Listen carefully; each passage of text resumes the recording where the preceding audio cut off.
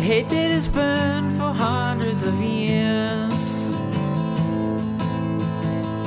has made this country all because of its fears. The rights of our people are coming around. The walls of hate are tumbling down. People spoke, they said, yes we can. The healing of wounds must start, yes we can. Let us look in our hearts, yes we can. Well, welcome to this week's edition of the Wispy Mop Music Acoustic Radio Podcast Series. I'm your host, Todd, middle initial C. Walker. Yes, that's right. It's me, and we are listening to Willie Barry sing his song, Yes We Can, from a CD that he produced, a long time ago. I think he was about 15 years old.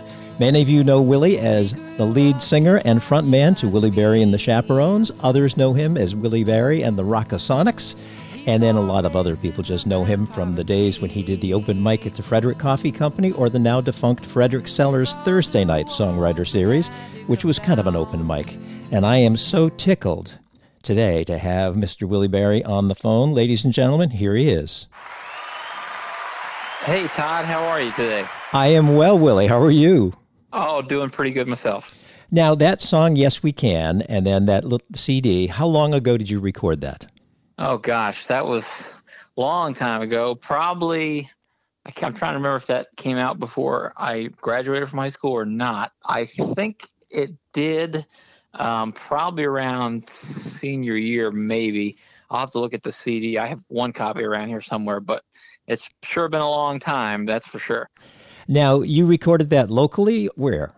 I recorded that in Eldersburg at a friend's house who had just a small setup. He recorded the whole album in his basement. He had some speaker equipment and things like that. And I believe on some of those songs, he actually overdubbed some of his own playing into those as well. I don't know I can't remember if his playing is on that song too, as he might have taken a solo, but it was recorded at his house in Eldersburg. Now, which guitar did you use? Which guitar? Because I remember you playing a Yamaha for a long time.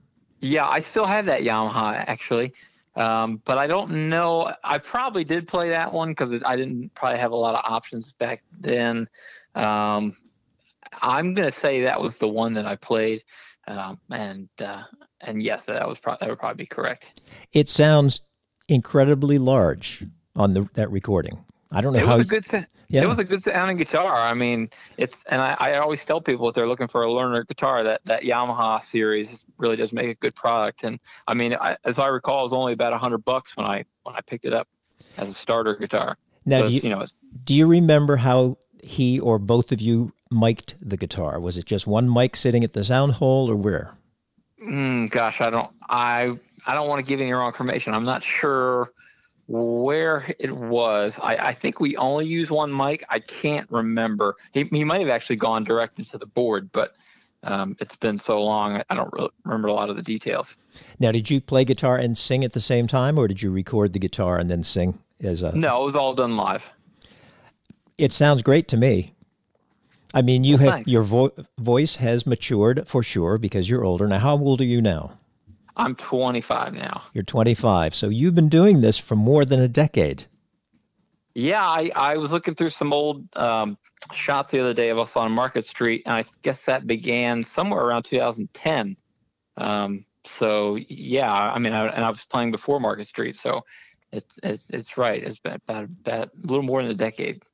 Well, do you remember back to the first time you either purchased or you were given a guitar and you started to learn? How old were you? Well, let's see. I was in high school at that time, so probably I was probably 14 or 15 maybe? Yeah, that sounds right, 13, 14. Now, was it that Yamaha guitar or was it a different one? That was my first one, yes, the Yamaha. Yeah. Now, had you had interest in playing guitar and singing prior to that, or was it just an epiphany one day? It kind of was an epiphany. I hadn't certainly made up any decision that I had wanted to do it before that, it's not like I had been wanting to do it. I recall being at the music store where we got it from, the Music and Arts, when it used to be on Route 40, on the Golden Mile.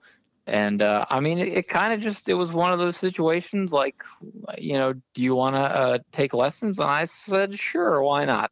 Let's see. And from there, I remember a brief moment where I, first learning the guitar, having not played any other instrument before, there's that small point of time where you can get frustrated because it's not going the way you want and it's maybe not working out, but, and you feel like you might not want to continue.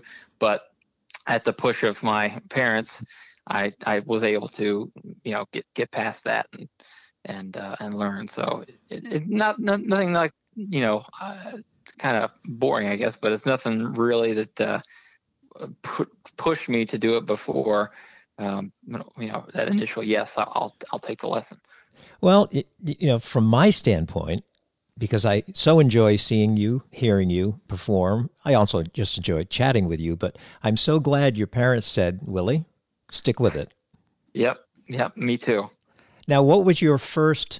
Do you recall the first song you could play on the guitar in its entirety? Well, it was most likely a Bob Dylan song, probably. That's a surprise. Yeah, I know. It's a huge surprise. But if I had to guess, two songs come to mind. It would have been either. Well, no, because I'm thinking of Mr. Tambourine Man, but that was even that requires different tuning, so I couldn't have been that far by then.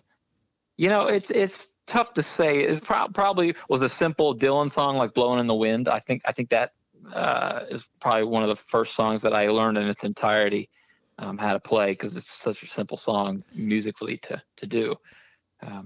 So how did you decide, or what interested you in Bob Dylan songs? Well, my dad had a copy of The Essential Bob Dylan that I remember was the first CD or any mention of Bob Dylan that I had become aware of. And I recall we were going to Ocean City during the summertime, and he had that CD in the truck and put it on, and there were a couple songs, it starts out with, Blowing in the Wind and things like that. But when you get to like Subterranean Homesick Blues, that stuff, it just kind of jumped out at me, and I thought, wow, this is cool. I got to hear more of this. And with, the resources we have nowadays, YouTube and whatnot, it was quite easy to find, other songs by him and learn more of his repertoire. Now, did you learn, well, you said you took lessons. Mm-hmm. How long did you take guitar lessons? I was probably taking lessons for maybe 3 or 4 years, but during the late end of that period, I was not doing a lot of learning, really. I would my lessons would mostly consist of us going in, and I would show him certain songs that I had learned and just playing them for him. So there wasn't a lot of new learning going on. I didn't really learn to play any kind of lead work or things like that until I stopped doing lessons and picked up on the rockabilly stuff. Well, you, at one point in time, I don't recall if you told me this, but I think your dad may have told me this, or maybe your mom, I don't recall, that you knew at one time about 88 Bob Dylan songs. Is that correct? That's probably very likely, even probably more. I was doing nothing but Bob Dylan at one point, so I had to fill, at least an hour or two worth of material. And some Dylan songs easier to do that with, given the runtime. But, I had a lot of them memorized and a lot down to cover a decent majority of time. So how long would it take you to memorize, say, a Bob Dylan song? Because many of his songs are quite involved. Right. It would depend, really. Some songs flow easier, and the way I kind of learn songs is by listening to them over and over again, and trying to sing along with them after the first time, and it comes out as not like script, but it's almost like you can recite it once the whole way through, but don't ask me to do it again and again and again right after each other, because it'll mess up for some reason it messes up the flow. And I have that problem today with certain songs that I'll get through the first time perfect, and then if I had to do it again because we're recording or whatever, as we get farther into it, you might screw it up. So I think it's easier for me to learn it as a whole and then just kind of recite it. And as long as the music flows, then it's pretty easy.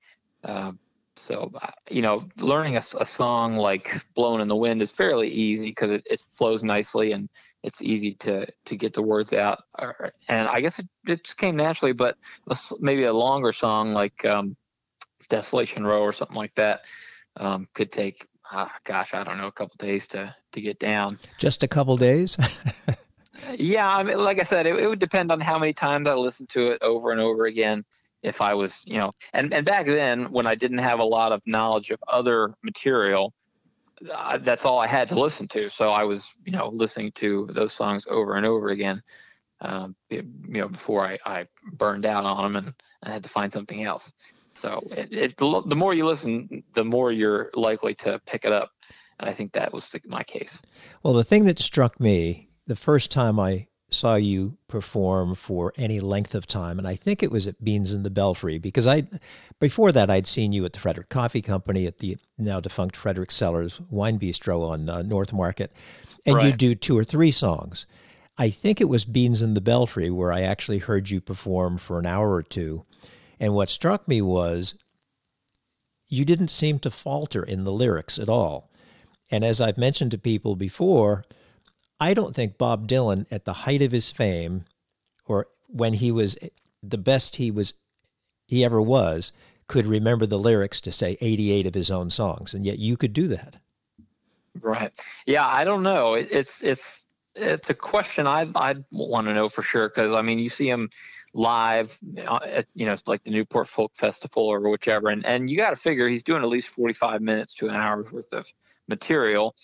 And, I don't know if I have any videos of those, but, he's doing all the songs that are long, like Mama's Only Bleeding. And I'm not sure I got that title right, but he's doing all these long songs. So I have to think that his memory was pretty good at picking up that stuff, but who knows? Now, of all the Bob Dylan, and we'll go on to different music here in a moment, but I'm just intrigued by some things. What Sure. are the top 2 or 3 Bob Dylan songs that you enjoyed playing the most? Back then, it was probably the ones with the different tunings.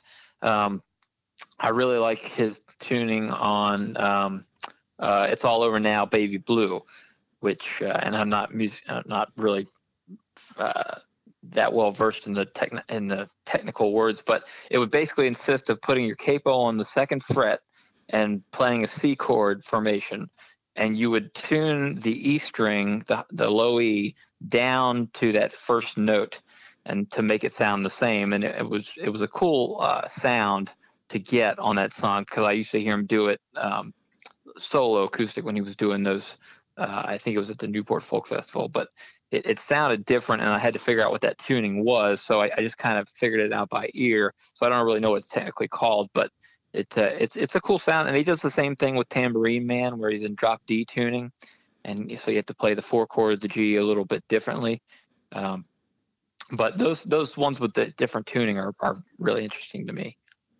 Now, when you're on stage and you're performing, whether it was back then or now, and you have to tune, because you don't change guitars, you don't have a guitar tech walking out and handing you another guitar tuned a different way. Right. Is it difficult for you to tune on stage and then tune back? Not really. Drop D is very easy because you have the D to go by, and most of it is fairly straightforward for me. I'm might not be as good at tuning as I used to be, because I do use tuners a lot more now, but the stuff I'm doing now doesn't require a lot of different tuning. But back then, when you're tuning from drop D, you go down to the D and then back up. It didn't seem that hard to me to hear the other E and tune the low E back up to where it was supposed to be. So I was kind of lucky in that way. But and also the guitars I use, were fairly good at staying in tune, so I didn't have a lot of problem with that either. Now, when did you decide? How long into your guitar playing and performing did you decide that this might be something you would like to spend a lot of time doing? And I don't mean like career-wise, but not just a hobby, but closer to a career.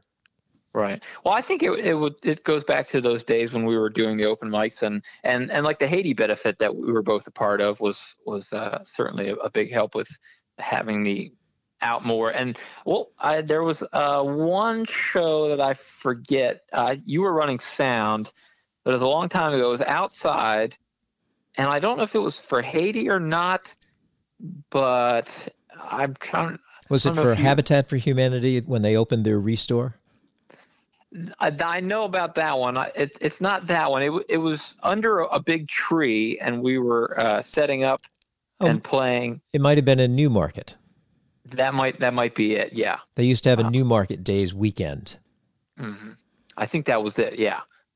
And so what happened? Things like that. Yeah, so what happened at that moment? Was it like, oh, I really like to do this. Maybe I could do this and make money, or what was the thought process? Well, it was fun. I mean, making money's nice, but it's kind of like what Barry always says. It's more doing it just for the fun of it. And it's, you enjoy it while you're doing it, and it's, it comes fairly easy, which helps, but it's more so the fun of doing it. And so, I mean, that certainly was a big contributor in having me do that more. And then, like I remember playing at Frederick Coffee Company the first couple times and doing well, and people seemed to respond to it positively. So, it was just something that so I wasn't at home all the time, and kind of and get me out there and get a little bit educated on what things are like out there. So it was certainly helped in that regard. But I don't know. It's kind of this decision that you want to do, and it's fun, and you meet lots of new people and things like that. So why not? Well, you mentioned the name Barry. For those people listening who don't know who you're referring to, who are you referring to? So that would be Barry Bryan. He was currently is the bass player in Willie and his Chaperones, but he's been probably with me the longest in the band. Tommy has been there. Tommy Wright, Tommy 1M. Tommy has been with us certainly almost as long as Barry, if not the same, but he wasn't always a part of the band. He was, running the open mic, so I would see him there. But Barry was probably with me the longest as far as actually gig work. Well, going back to the Bob Dylan time, when you started to transition out of doing Bob Dylan songs, who were some of the artists you started to perform? Some mostly artists that I had known already, that I had liked but had never really gotten a chance to play. Things like Johnny Cash and Hank Williams. Those were two of the main ones that I had known. And because of course Johnny contributed with Bob on some records, and so I had become more familiar with some of Johnny's later material. But those were the two that come to mind right now that I primarily started to play more of after the Dylan phase was kind of coming to an end. Well, one of the songs that you did play in that transition, and when I say transition, I mean from the Bob Dylan days to the rockabilly days, right? Because there were 2 or 3 years in there where it got kind of mixed in. There was still some Bob Dylan stuff. Was the song "In a Little While From Now"? Mm-hmm. In a little while from now. Yeah, Alone Again Naturally. Yep. Yep, Gilbert O'Sullivan. You did that so well. Yeah, that's one of my favorites. And man, let me tell you, that song is so hard. It was so hard to find out the chords because no one had them online. I found one guy who made a video covering that song, and that's where I got the chords from. But if he hadn't have made that video, I probably would have never figured out how to play that song. And it might not even be the right chords because he liked to use different. He liked to use tons of chords and arrange them in complicated ways. So it was a miracle that I even learned to play that song. But I do have a lot of fun playing it. I still even play it sometimes to this day because it's such a fun song to do. Well, if you see me in the audience and you can fit it in, if it doesn't mess up the set list, play that song for me, because I love the song and I love the way you perform it. Me too. I certainly enjoy doing it. And actually, Todd, if you learn the chords, I'll play the solo. Okay. Well, one of the reasons Gilbert O'Sullivan's songs are difficult to play on guitar is he's primarily a piano player. Right. Very true. And I did, if you're interested, and you may have seen this, I Googled him one time for a documentary, and there was a documentary that was done, probably, I want to say 6 or 8 years ago. Mm-hmm. And he was talking about his career, and his wife was chatting about it, and his kids were chatting about it. But they interviewed, because he did record an album in Nashville. I don't know how long ago, not that long ago. And they were interviewing the engineer and a few people from the studio, and they said that it was so different because he comes in fully prepared, more so than other artists. And his request that they had to tune the piano a semitone down, or half a semitone, which you rarely get people. They usually just change the fingerings. And his, right, because of his vocal range, which is not huge, that's what he would do. But anyway, we'll move on from there. Yeah. Interesting though. Yeah. So how did you get interested in rockabilly? Well, that kind of also came out from after the Bob Dylan era started to kind of conclude. I was already familiar with Johnny Cash and Hank Williams earlier, and those tie into, certainly the early days of when rockabilly was big, and Johnny Cash being on Sun Records.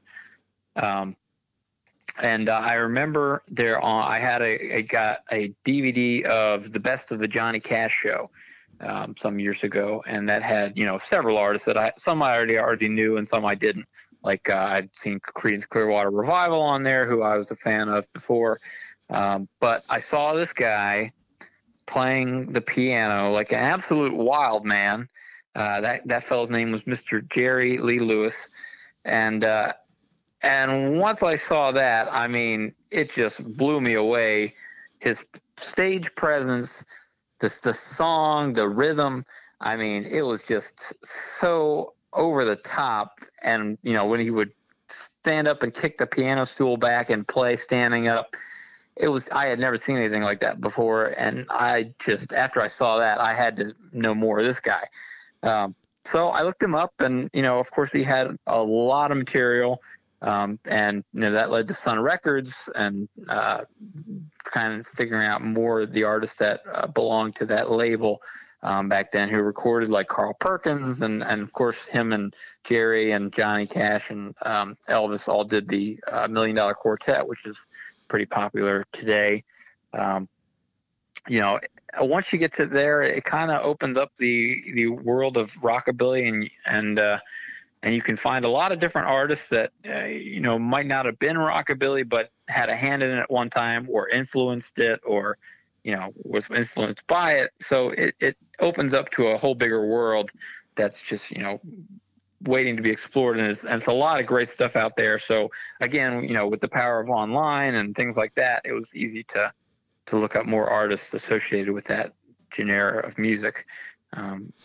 Now, who is your favorite rockabilly artist of all time? It fluctuates from time to time. If I had to say right now, oh gosh, let's see, who would be my favorite? Hold on, Todd. Let me grab my iPod, because it'd be easier to tell you.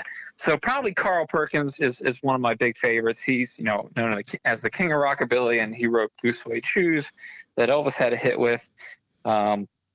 This, and what I've been doing lately is kind of finding artists that are around today that are covering the music as well, that are from Europe and things like that. But, Carl Perkins is a big favorite of mine from the original 50s. Let me see here. Who else is really good that I enjoy? Because I've been listening to a lot more country recently. So like I said, it fluctuates from time to time. But I did go through a big stage where I was a big Elvis fan. Of course, he did rockabilly and so much more. Yeah, Elvis pretty much would cover every genre. If he liked the song, he recorded it. Yep, that's true. And George Jones, back when he was now he didn't do it willingly, but he recorded some really great rockabilly numbers in the late 50s. When you say he didn't do it willingly, well, he was a country guy, so when rockabilly came around, a lot of the country artists they didn't hate it. I don't think. I mean, some might have, but they didn't particularly want to do it on their own. The record labels were pushing because that was hot at the time. You got to record a track like this, and a lot of country artists did a rockabilly song or two, whether they wanted to or not, because it was what the labels were pushing for at the time.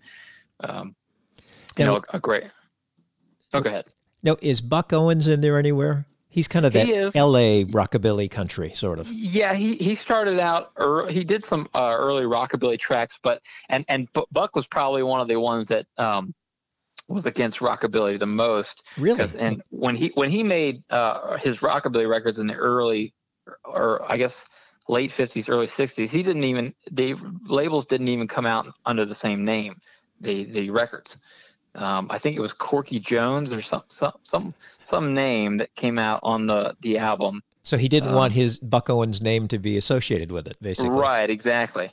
So there's a song called Hot Dog that he recorded, which is rockabilly, or rockabilly influenced. That I think that's the name that came out on the actual record was Corky Jones.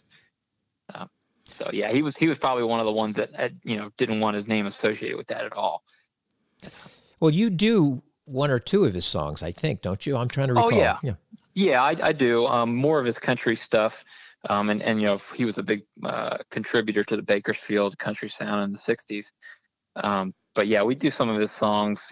Some of his hits, "Act Naturally" and "Tiger by the Tail" every once in a while. Now, does Dwight Yoakam, because he's out of that L.A. area, a little bit younger than Buck Owens, but ever do any of his stuff? I don't do much of his, although I love his stuff. Guitars, Cadillacs, and hillbilly music. That's always. And he was one of those '90s country artists that really, I guess I think the term for it is neo-traditional country music, which is kind of in that vein of '90s artists that knew of the old country and they like to keep it, as far as they could get with the labels, but still while keeping it modern, but having been influenced by like Bob Wills and all that 50s country music, 50s and 40s. But Dwight to me kind of falls in the same vein as artists like Alan Jackson and Clint Black and Mark Chestnut, all these guys who knew what real country music was, and they still wanted to incorporate elements of that in their modern day records back when it came out. So those artists I do like a lot. So you're basically a student of the country / rockabilly genre of music, I guess you could say. Yeah, I mean, I'm right now. I'm listening to a lot more country, but I like all types country music. Rockabilly, swing, jazz, rhythm and blues, and real rhythm and blues. I mean, which is originally meant to be a rhythm background, like jazz and blues lyrics. So that's a song like Shake, Rattle, and Roll, where they have a jazz backup, but blues lyrics. That's where the term R&B really comes from. So I like, rhythm and blues from the 50s and 60s, jump blues, and swing, like I said before. There's a lot of genres in that era, 40s through maybe the 60s, that are really diverse and I really do enjoy. But yeah, I would say after that time period, it would be the 90s country singers like that who I really enjoy. Now, when did you make the decision to go from doing solo stuff to performing with players around you? So, I mean, that transition it happened gradually. I mean, Barry Bryan was the first one to kind of suggest playing behind me on the bass. So we would do duo things around Frederick. What was the arts place, gallery in Frederick? You know what I'm talking about. Rick Hill used to play there. Oh gosh, I'm drawing a complete blank. Yeah, me too. So we would do those. And I think, I can't remember if we would just do the duo things on Market Street where we normally play. But as time went on, me and Barry did the duo thing for a while, and then we would have Tommy occasionally on percussion. So it kind of gradually came about, and we just added more. We had Todd Coyle at one point for a while on lead guitar and things like that. And then, so, I mean, it wasn't really a decision, I think, cut and dry, like this is when I started this. It kind of, over the course of the timeline, it kind of just gradually filtered in different players until I got associated with actually 4 main musicians that play with me. Now, who came up with the name Willie Barry and the Chaperones? That's a good question. I think it was either me or my father. I'm not sure. I know we were looking at a bunch of titles at the time, but it was probably one of those two. Well, what were some of the other names that you considered before you chose Chaperones? Oh gosh, that I couldn't tell you. I don't really remember a lot about that process since it was so long ago. Now, was it like sitting around having a pizza and your dad and you and maybe your mom, or just you and your dad throwing different names out? How does that sound? Well, that doesn't work. Does this one work? Was that how it went? We were looking up different names, and people were coming up with different things and kind of sending them all through email. And what about this? And how does this sound? And because we weren't always in the same room when we were coming up with band names. But I remember a couple.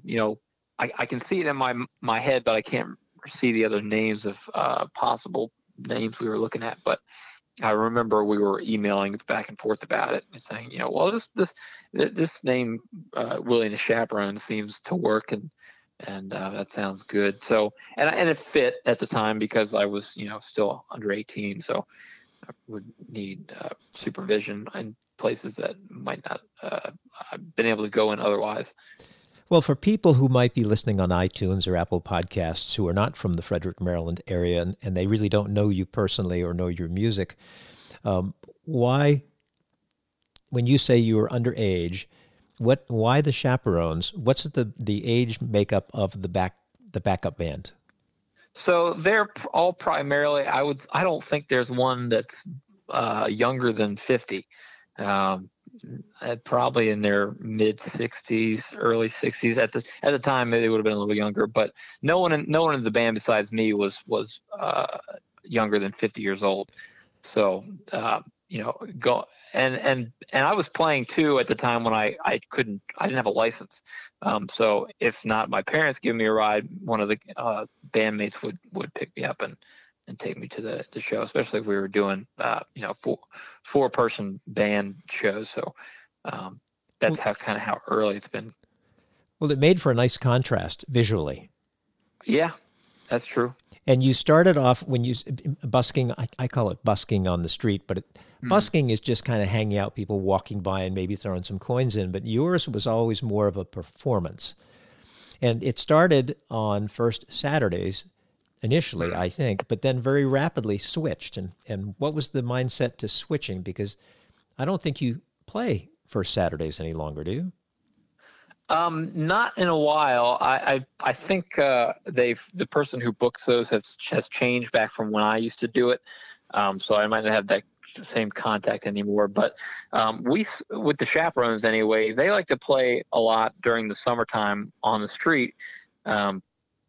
And that's, first Saturdays are good because there are a lot of people. But, I mean, Friday night or Saturday night, downtown Frederick is still usually pretty busy, even if it's not an event. So we kind of like the idea of having a place where we could play and not necessarily be under a contract, and just have fun with it. So there's less, no one's telling you what time you have to go there, so we can kind of set our own hours.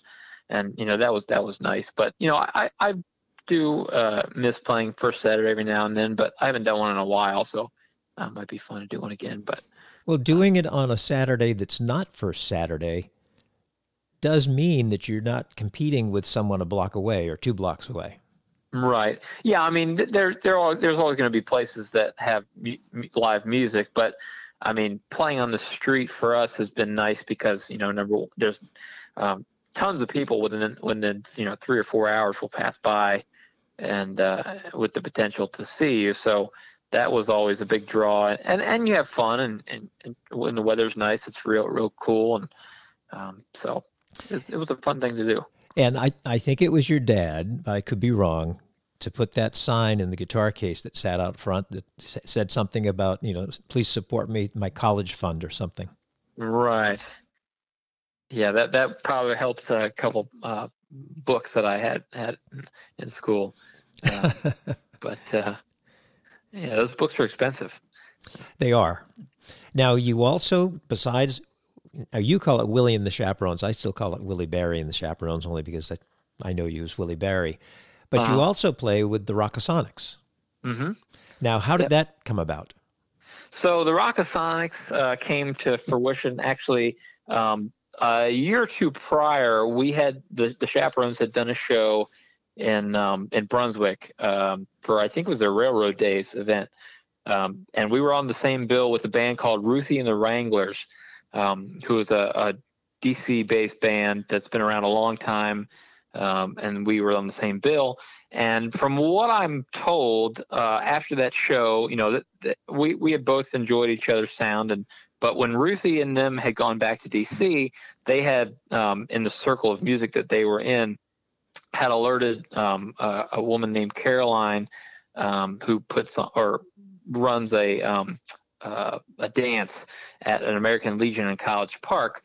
And she also helps with putting on a Buddy Holly tribute that happens in Bethesda, most often in Bethesda, every year. So they had Ruthie had mentioned to Caroline about our band, and said that she might be interested in reaching out to me to see if I could play the Buddy Holly show, because they like to incorporate new artists and get a couple different faces in there each year. So Ruthie had suggested to her that they reach out.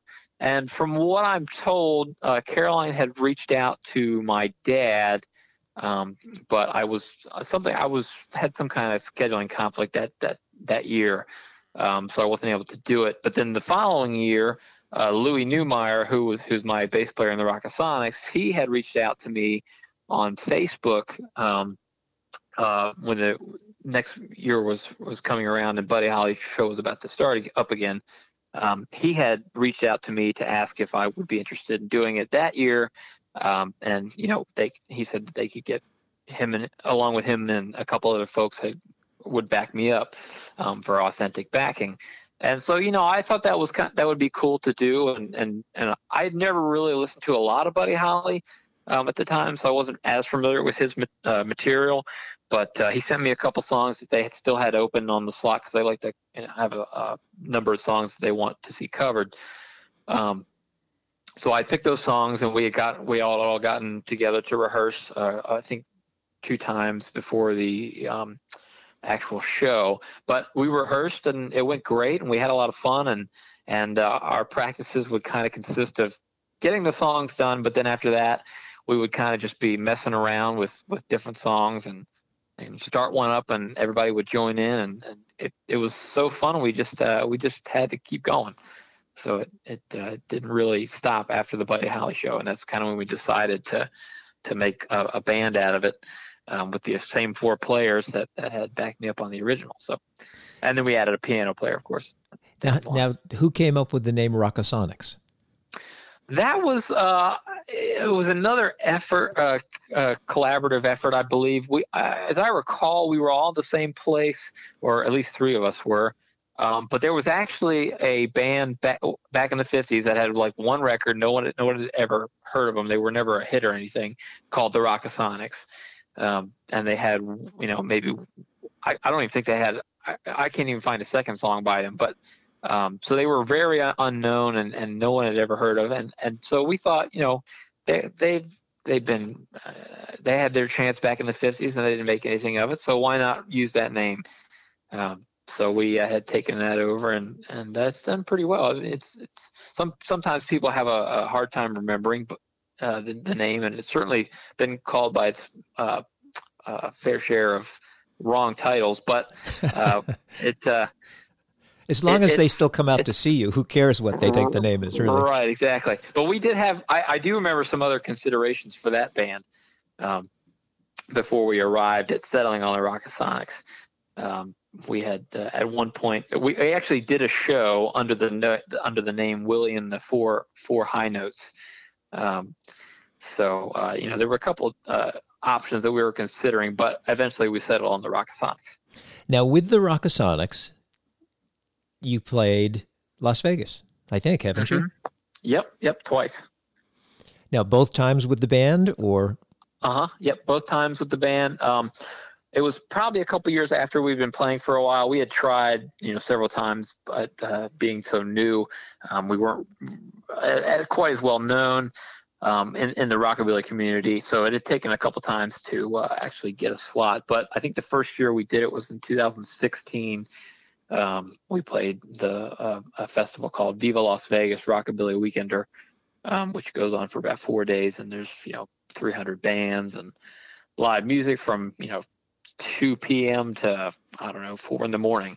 So now, where did the Rockasonics fit in time wise? When did you guys play? We played at about Friday night. I think it was about 5 p.m.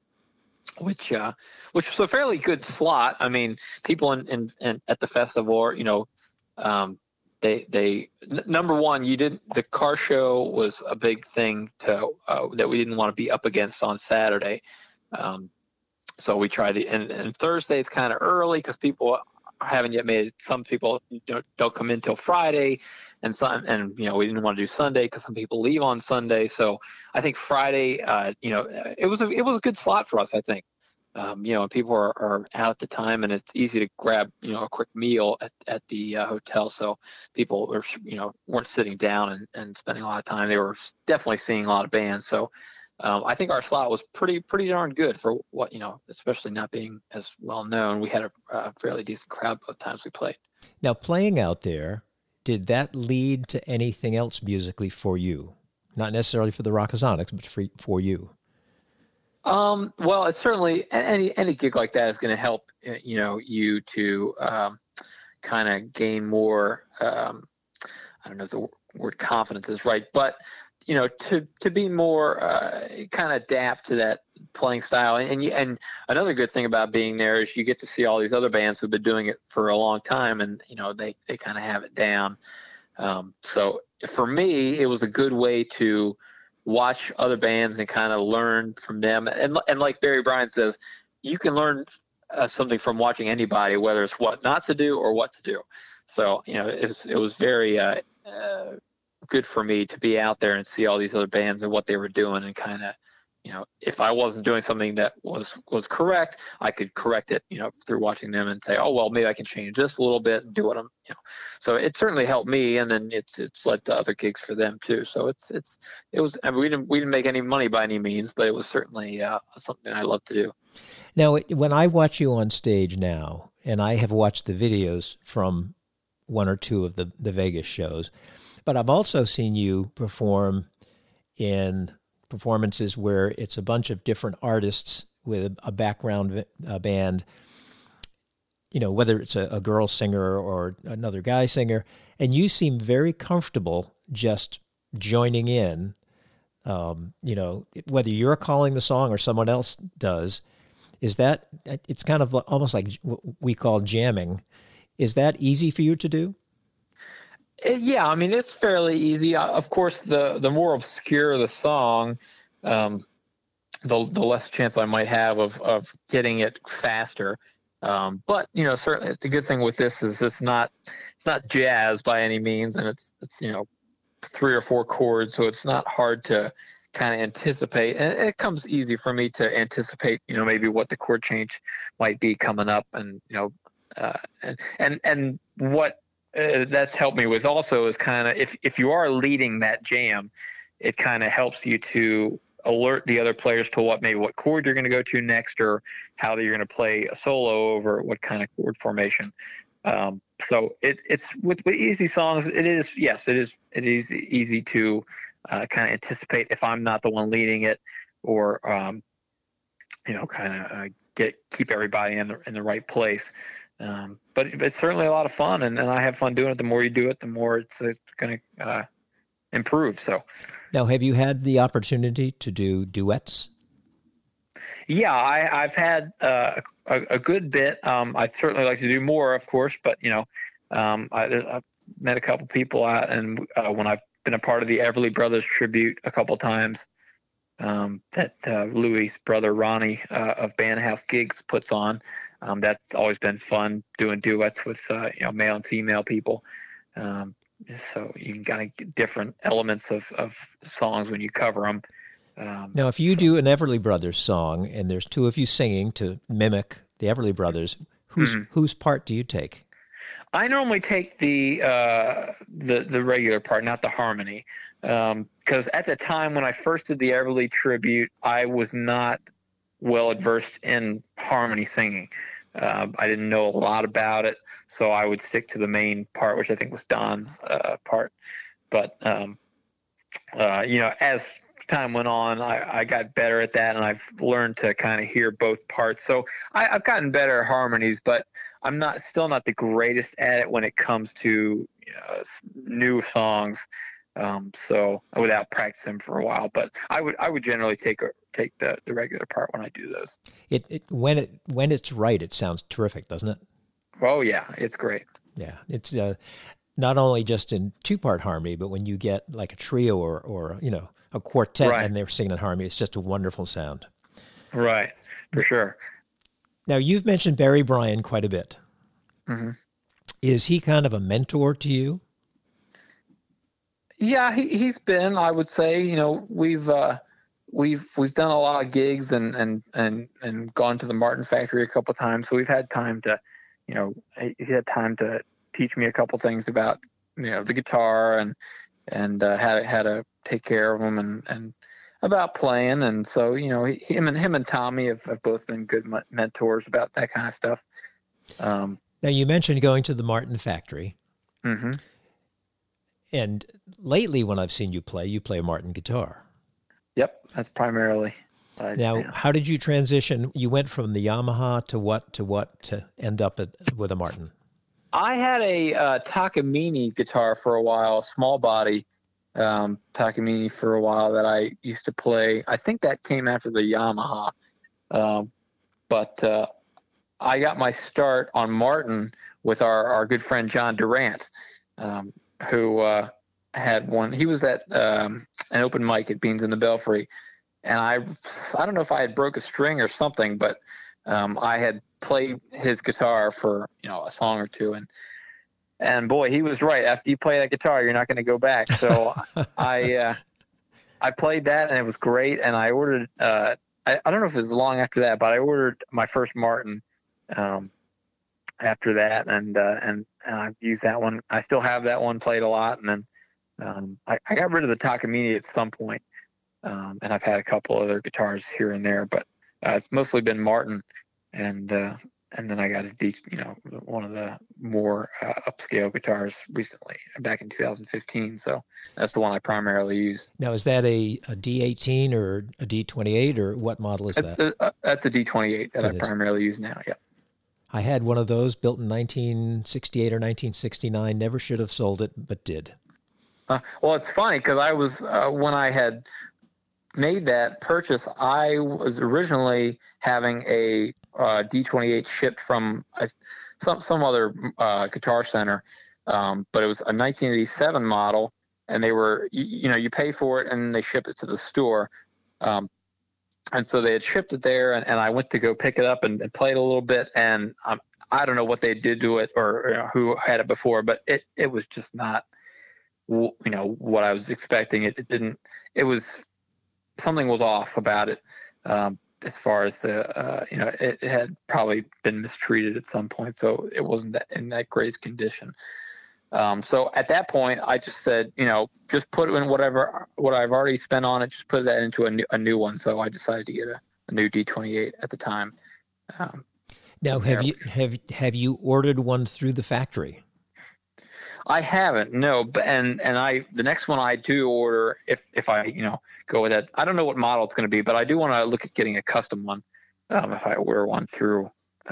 Maybe with Willie Berry on the fretboard. Yeah, I like the a lot of the country artists back then had their name on the fretboard. Ernest Tubb and George, and I really like that look. Or even a pick guard that has the name on it. Would be cool. But I like the lettering on the fretboard myself. Now, what is it about Martin guitars that you like? Oh, well, there's, vast majority of things that, but right now comes to mind is definitely the tone, the sound, they're very comfortable for me to play. Like the Takamine, it was okay, but it didn't have the greatest feel when you were playing it.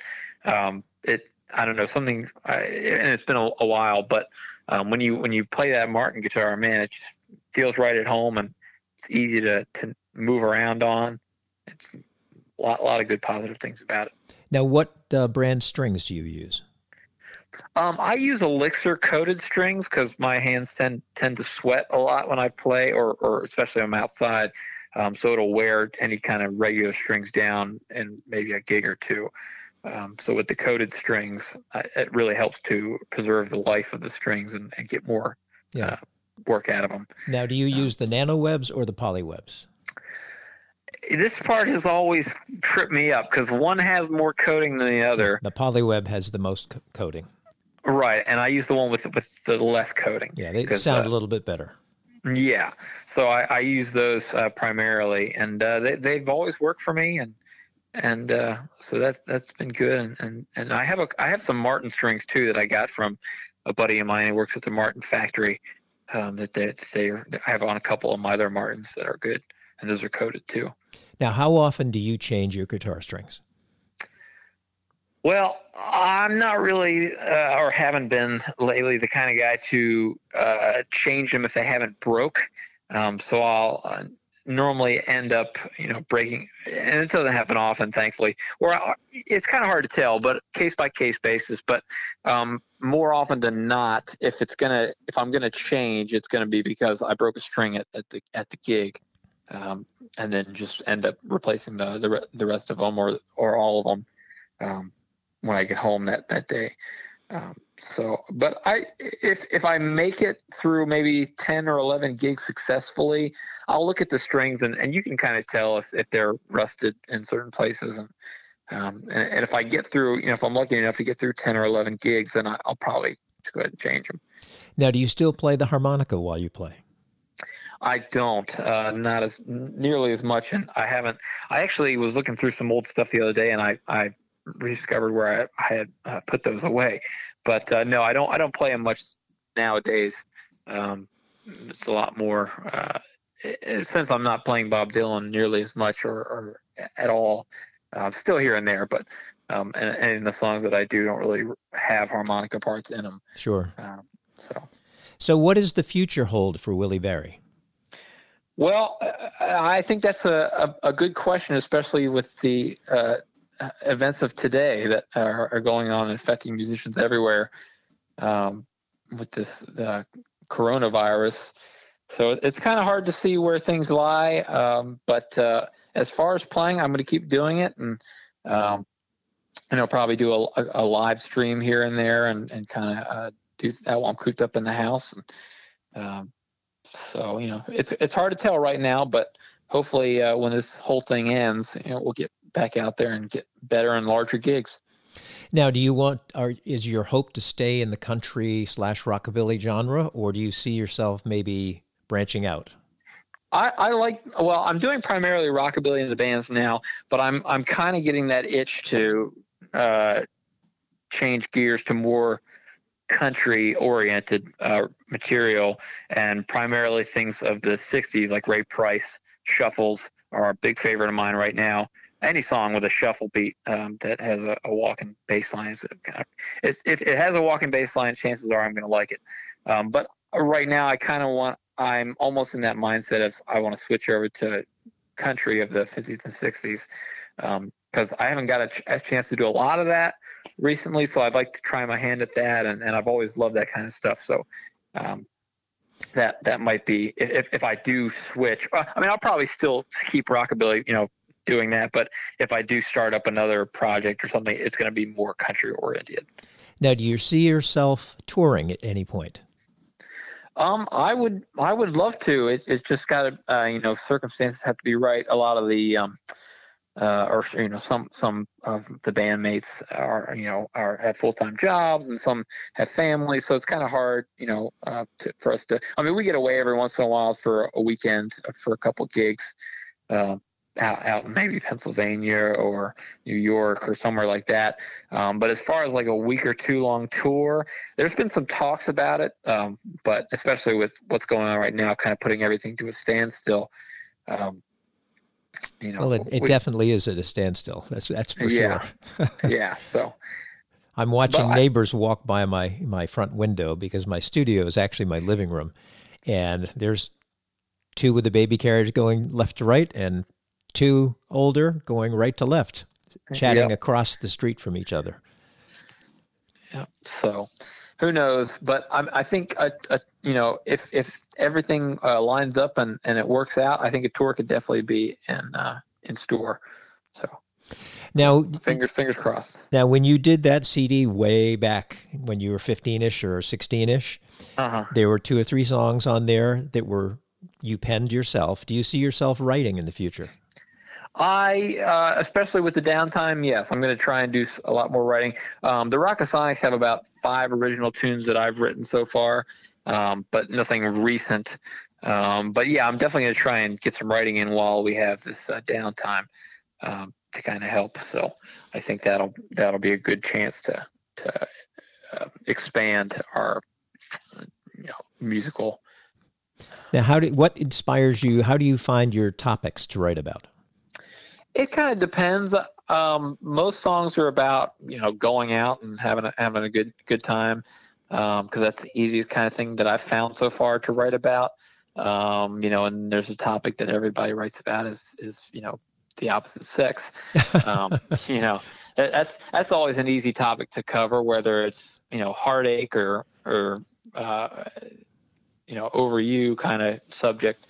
That's something that people don't seem to have a problem writing about, but I'll try and, if I hear a topic or a cool subject idea, I'll jot it down and then see if I can come up with lyrics kind of around that idea, at a time where I feel like maybe the juices are flowing nicely. And because writing for me is a bit, it's, I don't know, I mean, some people might do it this way, but, I tend to write the song, all the lyrics at one time, and then I generally don't go back and try and rework them, unless it's been a long time and I think, oh, well, maybe I can rewrite this part. But I generally, write the lyrics try and get them done in one setting. And then, I'll have different musical feels that I want to put the lyrics to. So it's different, but it certainly comes and goes. It's nothing constant.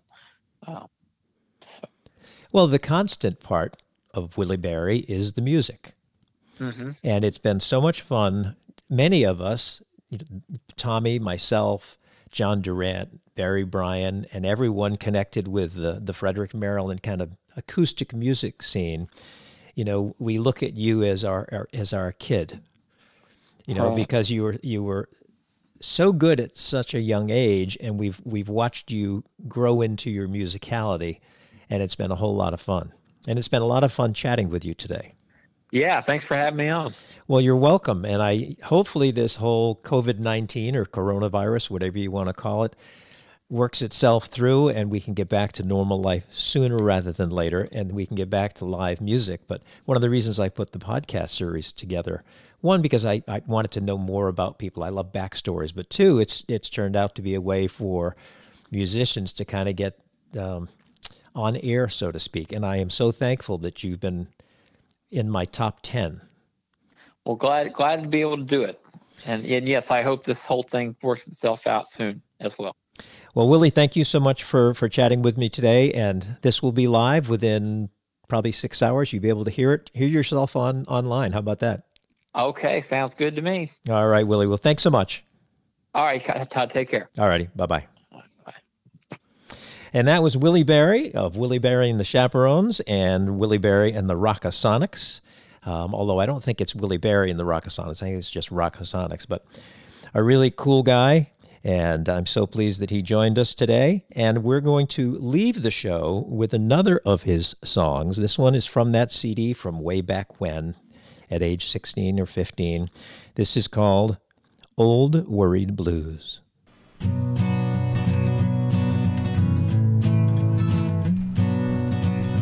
Well, just rambling around old Frederick, got them old worried blues. Got no money in my pockets, got no money in my shoes. I'm just rambling around old Frederick with them old worried blues. Hey man, I sure got the blues.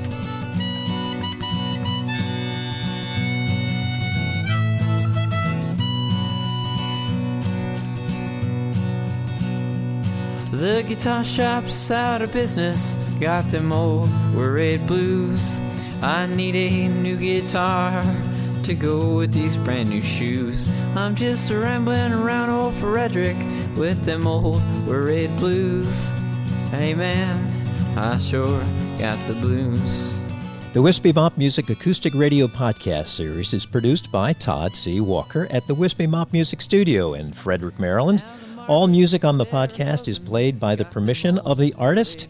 If you enjoy the series and you'd like to share it with friends, family, or associates, please feel free to share the link, wispymopmusic.podbean.com.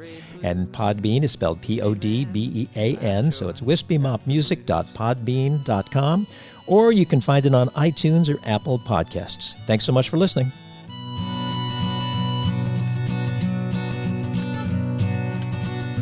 Now they're rambling down the alleyway, got them old worried blues. I don't have my guitar to go with these brand new shoes. Now just rambling around old Frederick with them old worried blues. Hey man, I sure got the blues.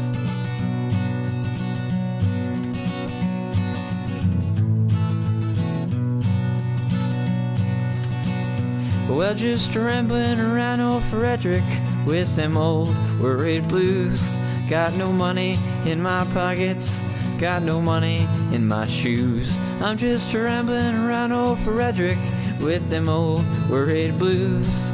Hey man, I sure got the blues.